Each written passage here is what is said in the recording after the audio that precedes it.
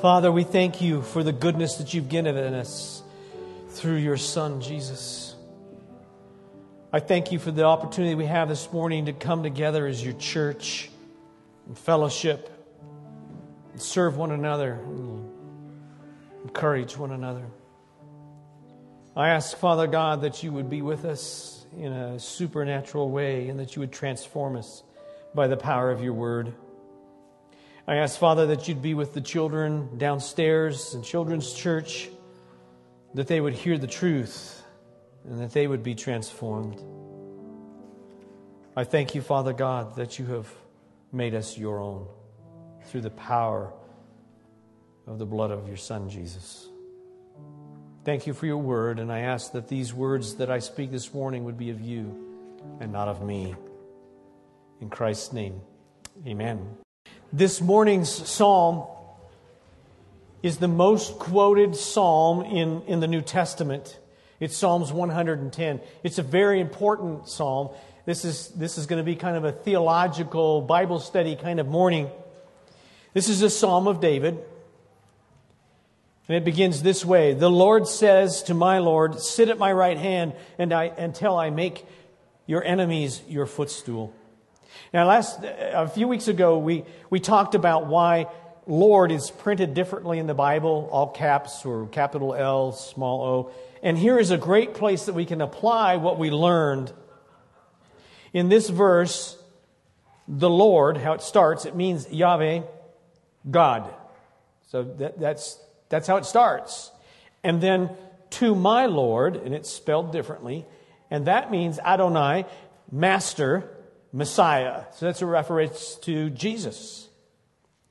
This verse is quoted numerous times in the New Testament. Jesus quotes it in Matthew 22, 43 through 45 to show that the Messiah was greater than David. Peter uses verse 1 to explain the prophecy of the deity and ascension of Jesus in Acts 2, 34 and 35. Paul uses this verse in 1 Corinthians 15, 25 to explain the sovereign rule of Jesus, the Messiah.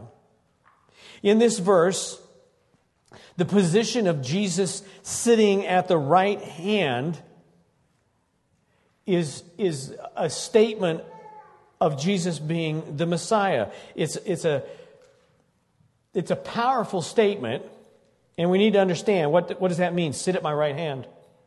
In ancient cultures, a person of high rank would recognize a person having equal honor, dignity, and authority by having them sit at their right side. So if I wanted to, I could have Zach come up here this morning, and as I'm preaching, I could have him sit at my right side. And that would mean that he has the same authority as I do. But I'm not going to do that this morning. Usually because he says, I don't want your authority. The position of Jesus sitting at this place is very important to us. Paul writes of this in Ephesians chapter 1, beginning in verse 19. And what is the immeasurable greatness of his power toward us who believe, according to the working of his great might? That he worked in Christ when he raised him from the dead and seated him at his right hand in the heavenly places, far above all rule and authority and power and dominion, and above every name that is named, not only in this age, but also in the one to come. And he put all things under his feet and gave him as head over all things to the church, which is his body, the fullness of him who fills all in all. Jesus is seated in a place of power and authority. In Psalms 110, the right hand refers to Jesus, the Messiah. And he has power and authority over everything, including his enemies. He has power and authority over every single thing in creation. Jesus being at the right hand of God would be proof to the disciples that Jesus has gone to heaven. John 16, verses 5 through 7.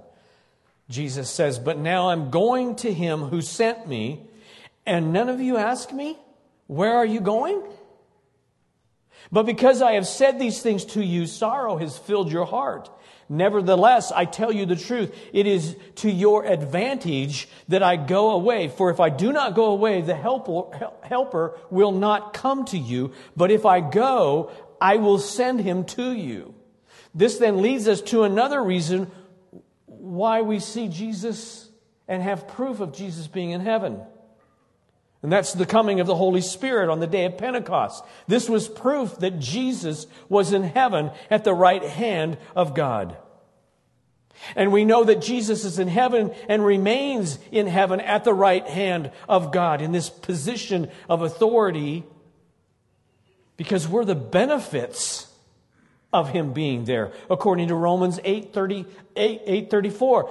Who is to condemn? Christ Jesus is the one who died. More than that, who was raised, who is at the right hand of God, who indeed is interceding for us. Jesus is sitting at the right hand of God in a power and in a place of power and authority, and he's using that power and authority to intercede for you and I. Now, if we understand this, here's some theology. It's important for us. Jesus has always been God. So in one sense, we have to understand Jesus has always been equal to the Father and the Holy Spirit.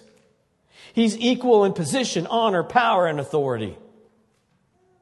But in agreeing with the Father and the Holy Spirit, Jesus lowered himself from heaven and took on human nature. He never ceased to be God, but he took on human nature. John 1:14, and the Word became flesh and dwelt among us, and we have seen his glory. Glory as of the only Son from the Father, full of grace and truth. He came for one purpose, and that purpose was to die for our sins. He was crucified and buried, paying the price for our sins. He rose from the dead, demonstrating that he remained fully God by having the power to raise from the dead. Jesus then bodily ascended to heaven, taking his rightful place of authority, power, and equality with God. So he began as equal to God. He continued as equal with God, and he returned to the position of equality with God and with great power and authority. Back in Psalms 110, verse 2, we prophetically see the power and authority of Jesus, the Messiah. Again, it begins, the Lord, it's all caps, sends forth from Zion your mighty scepter. Rule in the midst of your enemies. God is saying, Jesus, go rule. Christ's ruling power has been sent from Zion. And Zion refers to Jerusalem, where Christ's power was first seen and preached. In this verse, it talks about a scepter. Now, we don't understand that very well because we're in this country. We've never had a monarchy. And that's kind of a different way of thinking. So we need to understand what a scepter is. And a scepter, a little thing that a king or a queen would carry with them, a little stick, all encrusted with jewels, was a symbol of power and authority. A symbol of the sovereignty. When a king carried that, that was a symbol of his sovereignty over his kingdom.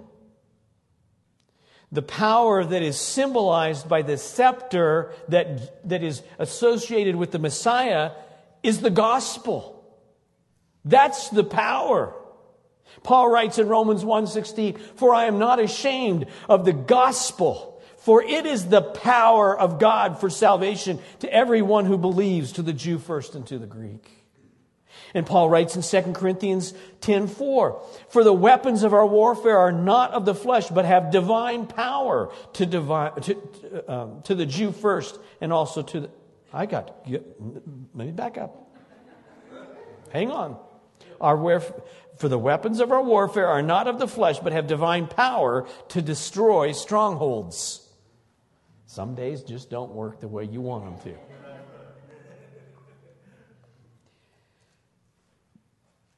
The scepter, the power, is the gospel.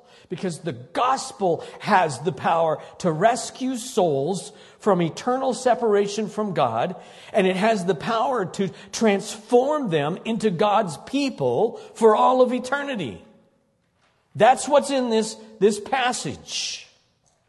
It also talks about it going out from Zion.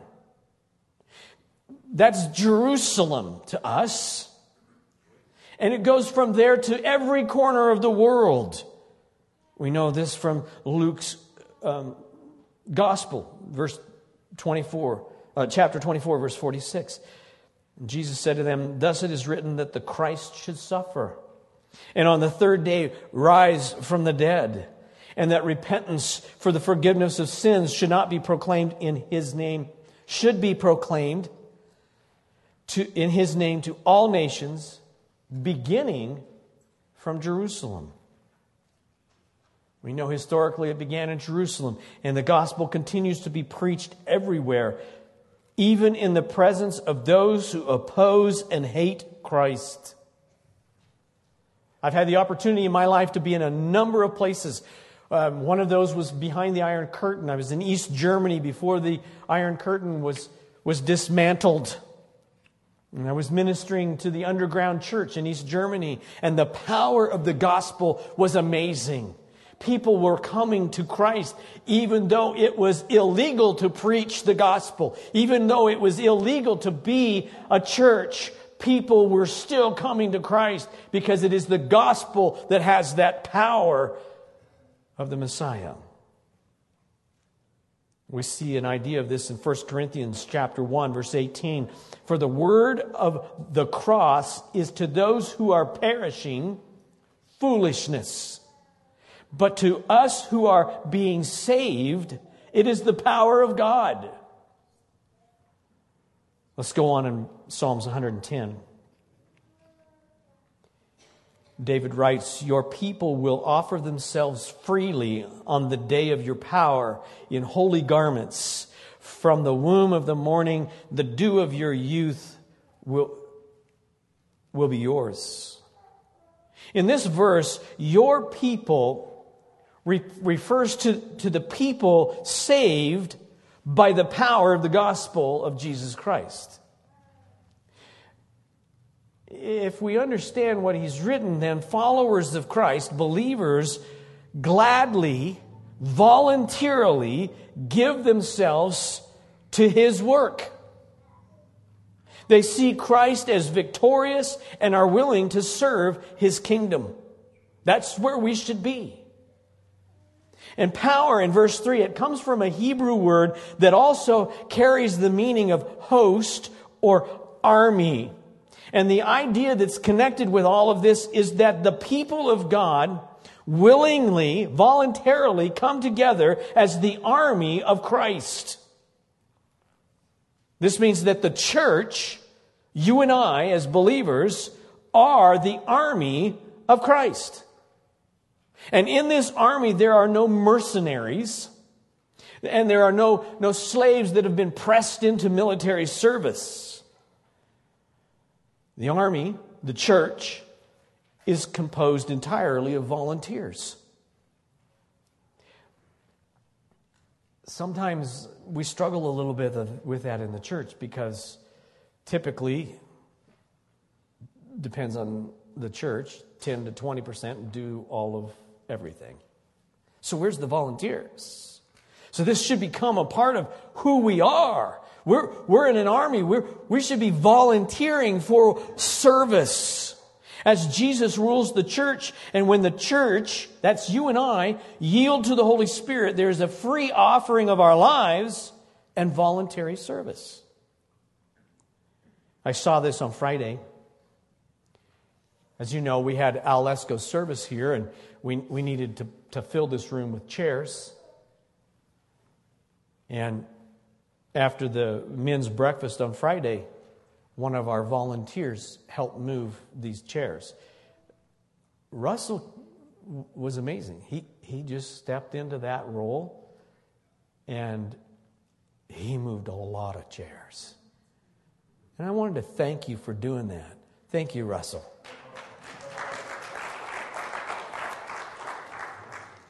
That's being a part of the army of Christ.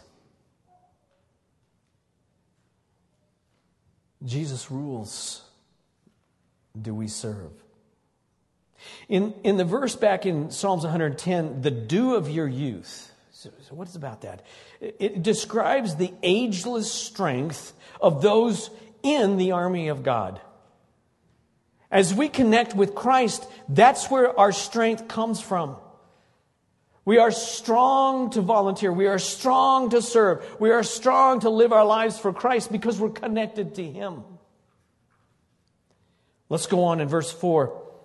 The Lord has sworn and will not change His mind. You are a priest forever after the order of Melchizedek. I was taught by my dad not to swear. It was always, don't swear. Okay. So why does God swear? He swears in this verse.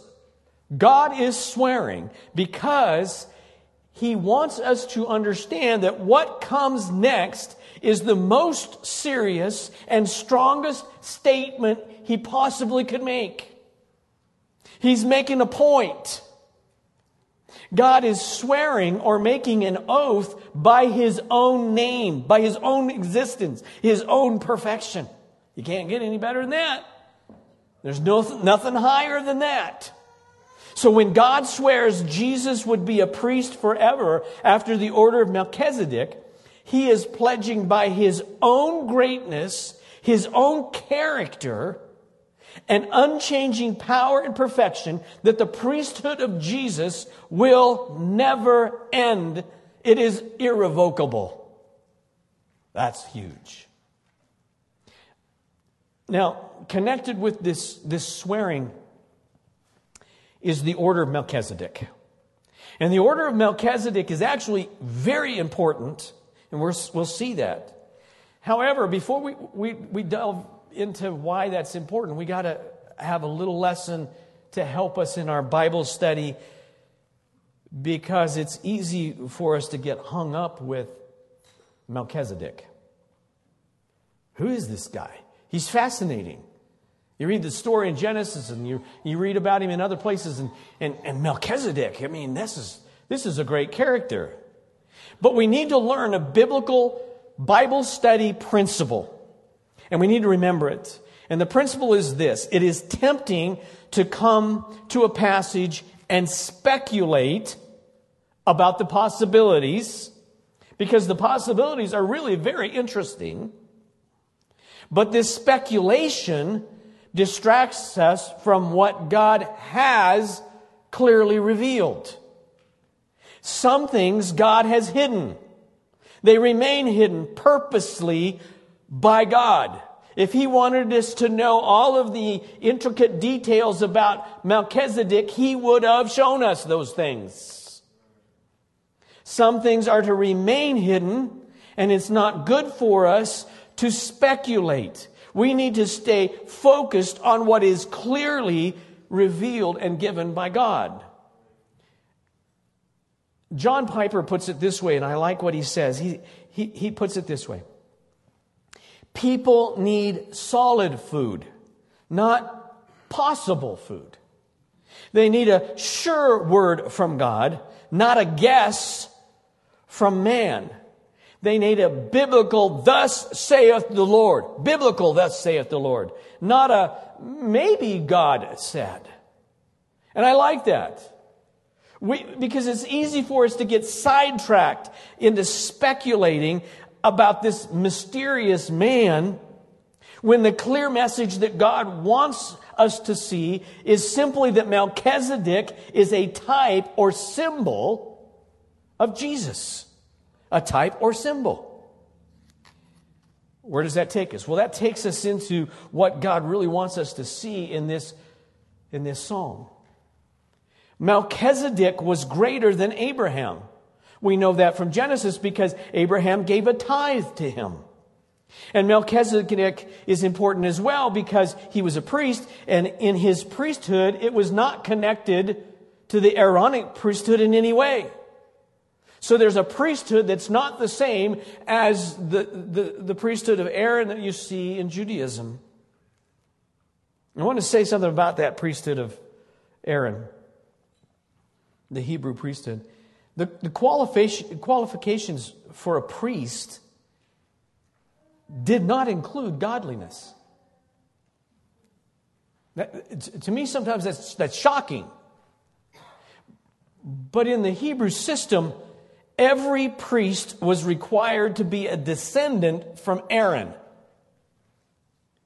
You had to be related to him, to Aaron. There were over 100 physical flaws then that could disqualify a man from serving. But there were no spiritual or moral standards that had to be met. The Jewish priests were priests because of their birthright and their physical traits. This is part of the reason. This is the point of why God uses Melchizedek as a type or symbol of Christ's priesthood. Because Christ's priesthood was very different. And this is what we find in the other places where this verse, this passage is used.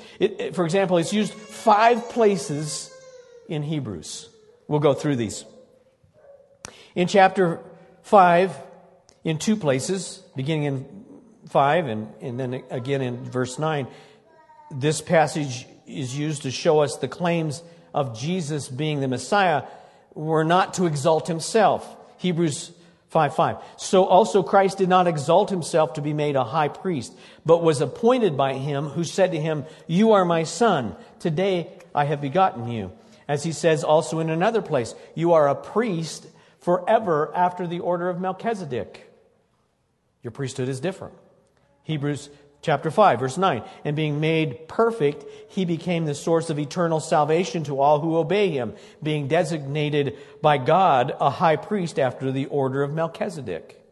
Not after the order of Aaron, and it wasn't Jesus that was doing it. Hebrews 6:20, it emphasizes the idea that Jesus serves forever as high priest for his people. Beginning in verse 19. We have this as a sure and steadfast anchor of the soul, a hope that enters into the inner place behind the curtain, where Jesus has gone as a forerunner on our behalf, having become a high priest forever after the order of Melchizedek. And then in Hebrews chapter 7, beginning in verse 15, we're taught that the priesthood of Jesus is greater than the priesthood of Aaron because it is eternal and indestructible. Verse 15, this becomes even more evident when another priest arises in the likeness of Melchizedek, who has become a priest, not on the basis of legal requirement concerning bodily descent, but by the power of an indestructible life. All of the priests of Aaron, all of the Jewish priests, they all died. Jesus, his priesthood never ends because Jesus is eternal. He never dies. He did die, and he rose from the dead. Hebrews 7:20. It shows that Christ's priesthood is greater than Aaron's because it is established on the absolute proclamation of God, something we saw earlier in Psalms 110. Verse 20. And it was not without an oath. For those who formerly became priests were made such without an oath. But this one made a priest with an oath by the one who said to him, "The Lord has sworn and will not change his mind. You are a priest forever." This makes Jesus the guarantor of a better covenant. Christ and his priesthood is completely different than the priests of the old covenant. In the new covenant, there is only one perfectly moral and eternally powerful priest. Only one priest.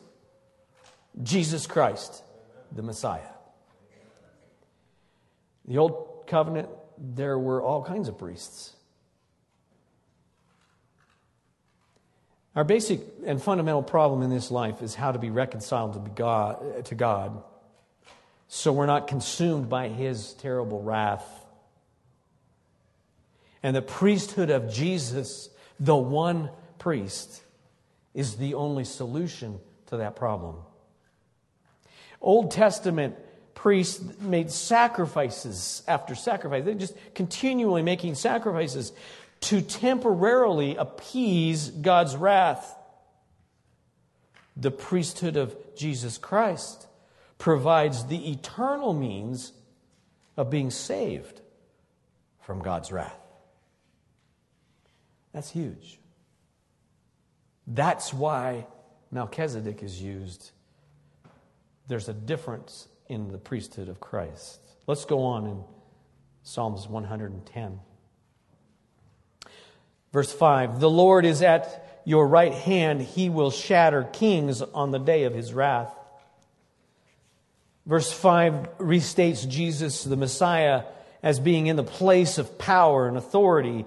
And verse 5 begins these last few verses, and we begin to see a battle. They take us to the battlefield, and the battle is the Lord's. And we will see the Messiah shatter kings. That means kingdoms and nations will be destroyed no matter how strong they are in an earthly sense. With His sovereign authority, Jesus will bring righteous judgment. So these verses are looking forward to what Christ will do. And in some ways, He's even doing that now. Verse 6 is a bit gruesome. He will execute judgment among the nations, filling them with corpses. That's kind of gruesome. He will shatter chiefs over the wide earth. This is prophetic in many ways because we know from Revelation 16 and 19 that the final battle of Armageddon will be violent and horrible. Jesus will judge every nation. Jesus will judge every person. And in that judgment, there's only two possibilities. Either a person is crushed and subdued under the foot of Christ. That's one possibility. Or a person believes in Christ and will be exalted and sit with Christ on His throne. Very distinct differences between the two possibilities. And think about that. Sit with Christ on His throne. Okay. Revelation 3:21, it says, the one who conquers, I will grant him to sit with me on my throne, as I also conquered and sat down with my Father on His throne. He will drink from... Okay, the way I printed this, so I always go on to verse 7. I have more mistakes this morning than I'm allowed.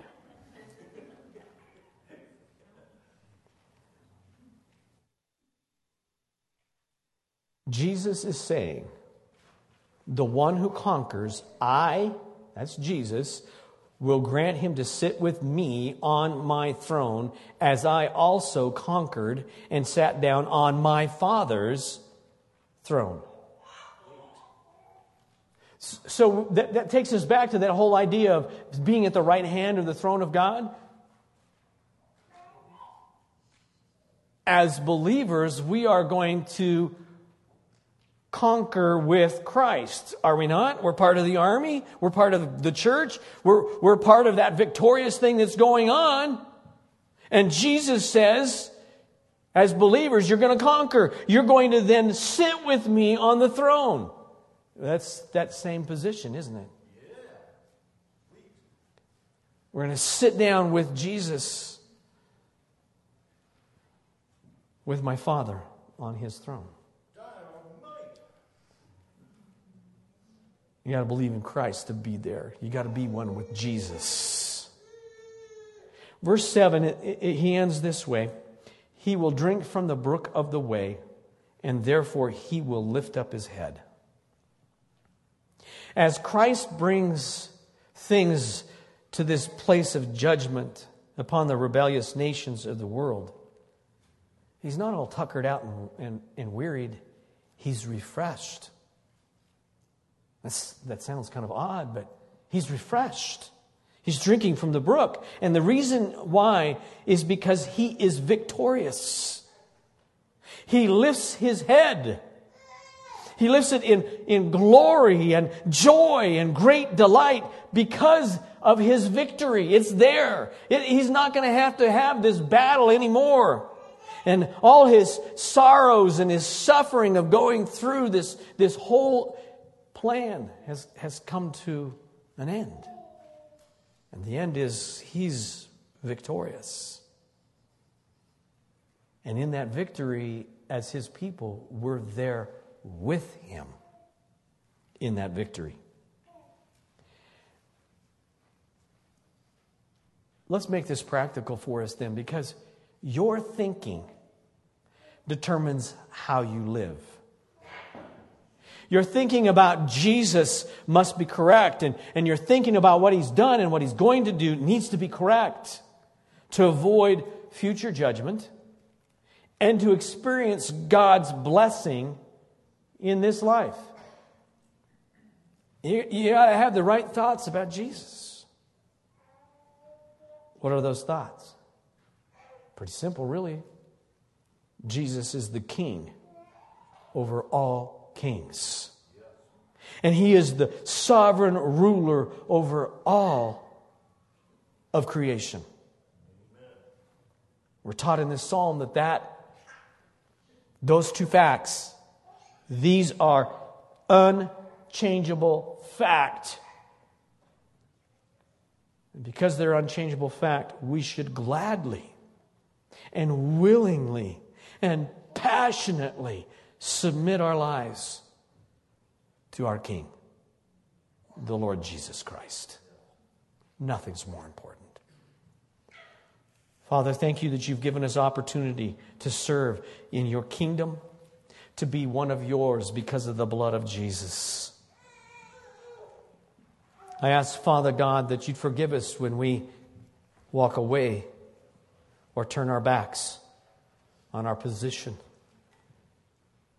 in your kingdom, in your army, in your church. Holy Spirit, stir us up to serve and to volunteer and to be a part of the victorious church of Jesus Christ. I ask, Father God, that you take us from this place and that we would be willing to proclaim the power of the gospel of Jesus Christ. That we would display our passion and our desire to see a strong church and to see Jesus lifted up, to be a part of the work of the kingdom. Thank you, Jesus, for being our King, our sovereign. We submit to you. In Christ's name, amen.